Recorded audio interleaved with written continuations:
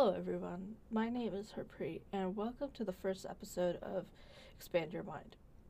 The goal of this podcast is just to bring some clarity to individuals on topics they might not have the best knowledge about, and just bring more awareness to people who are in their bubble.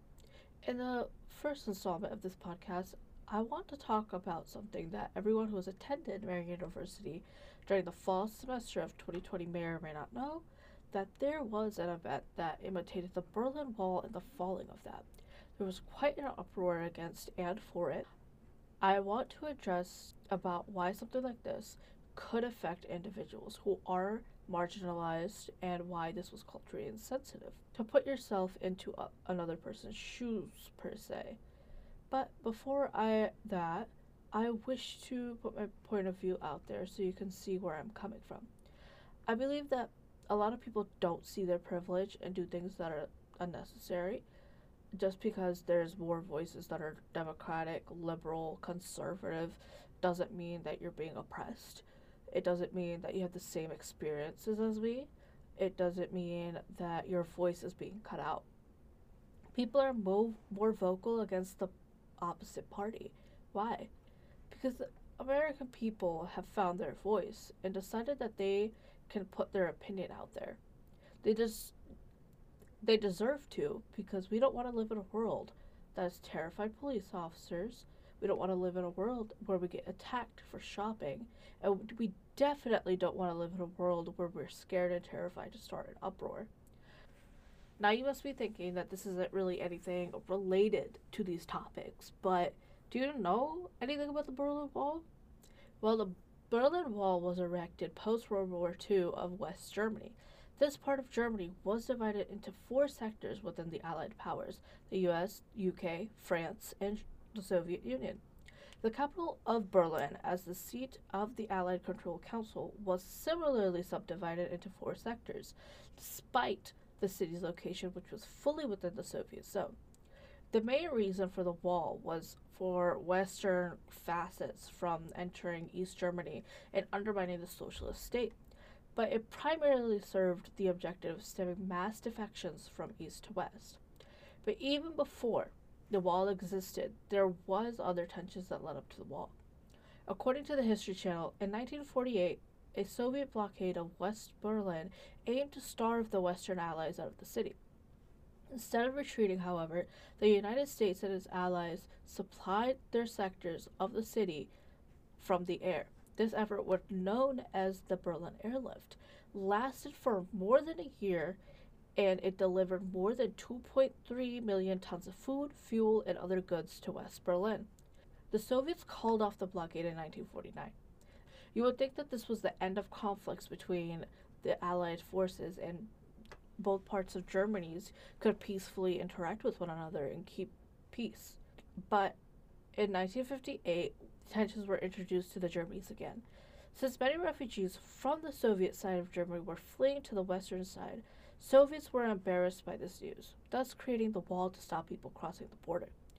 This created disturbance between the Berliners because prior to the wall, they were able to freely go across for work, food, and entertainment. But with the wall and its three checkpoints, it was impossible to resume their daily lives. In all, at least 171 people were killed trying to get over, under, or around the Berlin Wall. Escape from East Germany was not impossible, however. From 1961 until the wall came down in 1998, there were more than 5,000 Germans who were able to cross using dangerous methods. After learning this history, my question is that, are we the West Germans that were starved due to the Cold War and unable to pursue daily lives? Were the people who approved this event aware of the troubles and near-death experiences that the Berliners and in general the Germans experienced? Do they have the right to compare their thinking that they have no rights in America to the Germans that were in the Cold War suffering? To answer some of these questions, I had gone ahead and had a conversation with Julia Acre, who was a part of making the wall and is a multimedia editor at Marian Phoenix, and Jalen Edwards, who is a member of UBI and was the president of MU Alliance. Firstly, I had asked Julia Acre about the Berlin Wall and what it was representing for YAF, and what exactly it was about. Julia said that this was part of something YAF, which stands for Young Americans for Freedom, does for Freedom Week. It's about signifying the freedom of speech. YAF is actually a nationwide corporation, if you didn't know, and this is an event that's been going on for years across America. The whole point of tearing down the wall was to signify the freedoms won when the Berlin Wall was torn down. So basically, comparing freedom of speech to the freedoms that the Berliners won when the Berlin Wall went down. Along with the freedom of speech, they were promoting a safe space within the academic setting. Julia says in our interview that she wanted to create a space in the academic setting so people can essentially learn. I also want to mention that Julia said multiple times about creating dialogue so that people can learn from each other and, quote, chip away at the bad ideas. To get another perspective, I talked to Jalen Edwards about the whole backlash, which mostly came from MU Alliance, and what was her whole part in the thing. Jalen was part of the budgeting committee for this event, so she had seen everything before anything was finalized, per se. Um, and she knew there was going to be backlash. Also, before the event even happened, when an alliance got to know about the wall, they were angry about the recreation of the Berlin Wall because Nora, who was a German exchange student here at Marian, had said that even though she really doesn't have like deep connections with the event, but she was very mad about it because she thought it was cultural appropriation, or if you want to say cultural misrepresentation, but from her words, it was appropriation. So, to understand MU Alliance's take and why Nora was angry about this event specifically, I talked to the current president of MU Alliance, Julian Santos.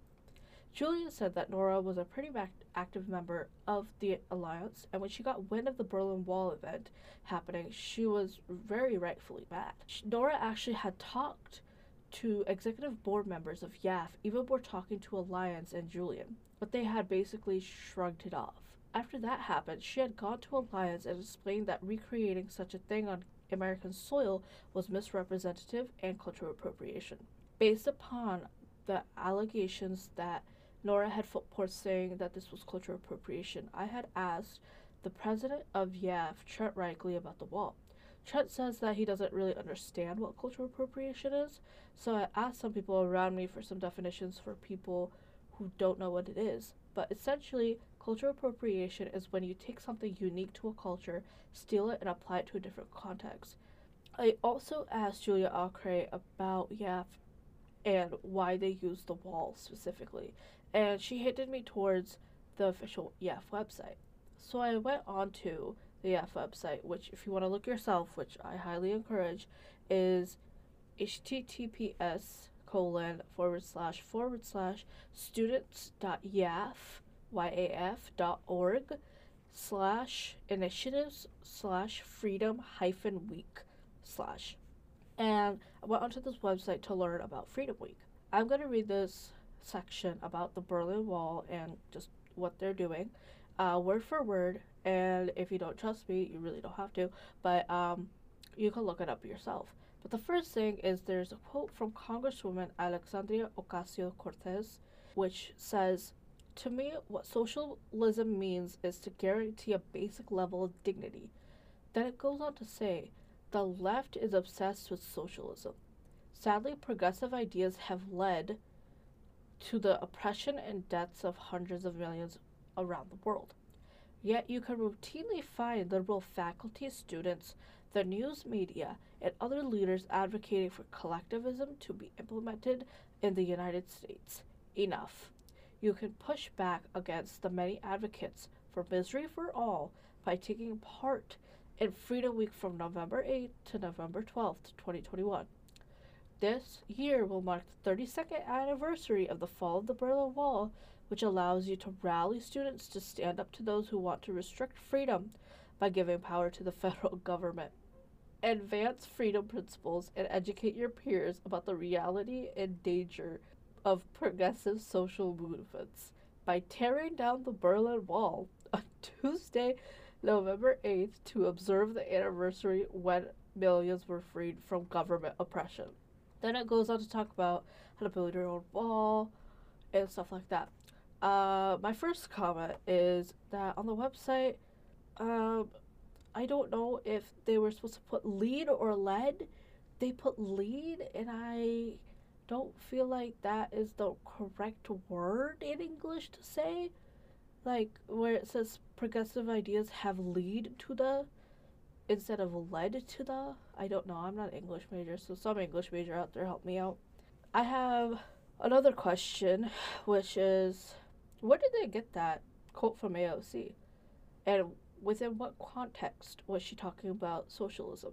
When we're quoting people, right, for like whether that be MLK or Obama, we say what year it's from, or usually say like where we got the quote from, especially if you're like listing it off in like official like documents. I would say a website is an official document because you're putting it out there for the world. And that's really my question. Where did you get this quote from? Also, like, there are many countries on the side of socialism and they're thriving, which, for example, one is China. You might be thinking, Harpreet, isn't China's bad? Well, if they're so bad, why are our companies all stationed there? And why do we give so much money to Chinese goods? America runs on China's cheap labor and resources, so you can't tell me that China isn't thriving. And moving on to the word collectivism, which according to Merriam-Webster means political or economic theory advocating collective control, especially over production and distribution. Personally, I didn't really think of it as such a bad thing because you're coming together and finding a solution to a problem, like kind of like Congress does. But I just want more explanation of why that would be bad, I guess. Maybe I'm looking at it in a different light than some other people because a lot of Americans are seen as individualistic and see the government as intrusive rather than seeing it as people are the power of this nation and people power the government. And I'm pretty sure that line is somewhere written in the Constitution or in one of our documents of America, you know. And so, based upon that, I really don't get why collectivism is the most horrible thing in the world. But coming back to the point, as you can see, nothing on there really specifically states why they have to use the image of the Berlin Wall. So to get more information why YAF chose the Berlin Wall, I asked Trent, who is the president of YAF, and he told me that it was mostly used for the symbolism of the freedoms won when the German citizen broke the wall. And since this was Freedom Week, they believed that putting those words that were quote unquote un American and breaking them down would be something that would give more freedom to the students of Marian University. Including some certain words made even more of a clash between Alliance and YAF. And the main word was safe space. Safe space is closely tied to the people of the LGBTQIA+, and that kind of made more of an uproar. They didn't hear each other's side, they just saw safe space, and kind of Alliance just kind of went to the side and started protesting. I looked at previous interviews, as you know I stated before, and Julia was promoting brave spaces. So, what is a brave space? You know, like, how is it different from safe space?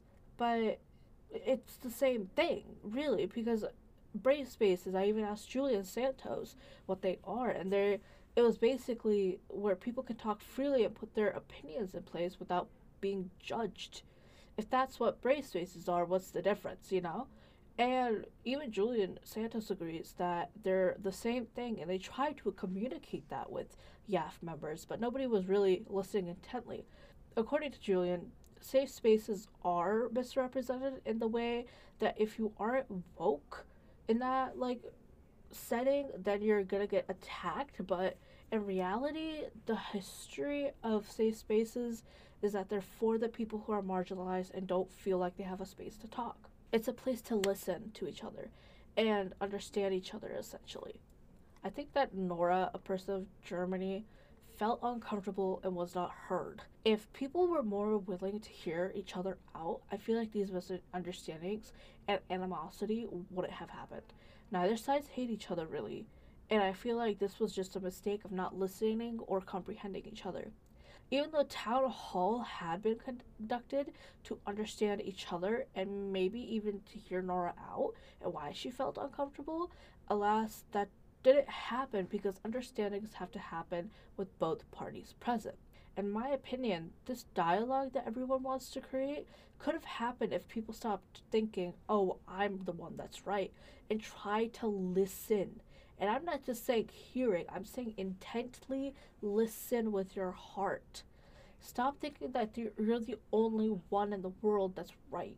I know that COVID has become politicized and we're scared and like we think that we're all gonna be wrong in some way, which we are, we're human. But be wrong. It's okay. It's okay to learn. The only way you learn is to be wrong.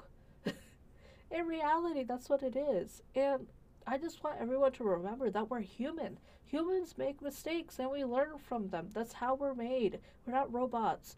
We all have emotions. And cancel culture, being across like screens all day, and that's diminished, I feel like, the understanding of emotions. We need to step away and just have face-to-face conversations, because behind a screen you can cancel anyone you want, but face-to-face it's different. We all see a human on the other side instead of a screen and just a block of plastic. As Ruth Rogers said, we can create this space for you to talk, but it's your responsibility to keep the dialogue running. Please try to listen and try to be, most importantly, empathetic. The goal of this podcast episode isn't to call anyone out. It's for people to see both sides of the story and decide for yourselves what you should do. And why, basically, learn. I have my opinions in this podcast and hopefully a call to action for those who are interested in diminishing this animosity created by politics and cultural differences, I guess. I thank you for listening, and please remember, expand your mind.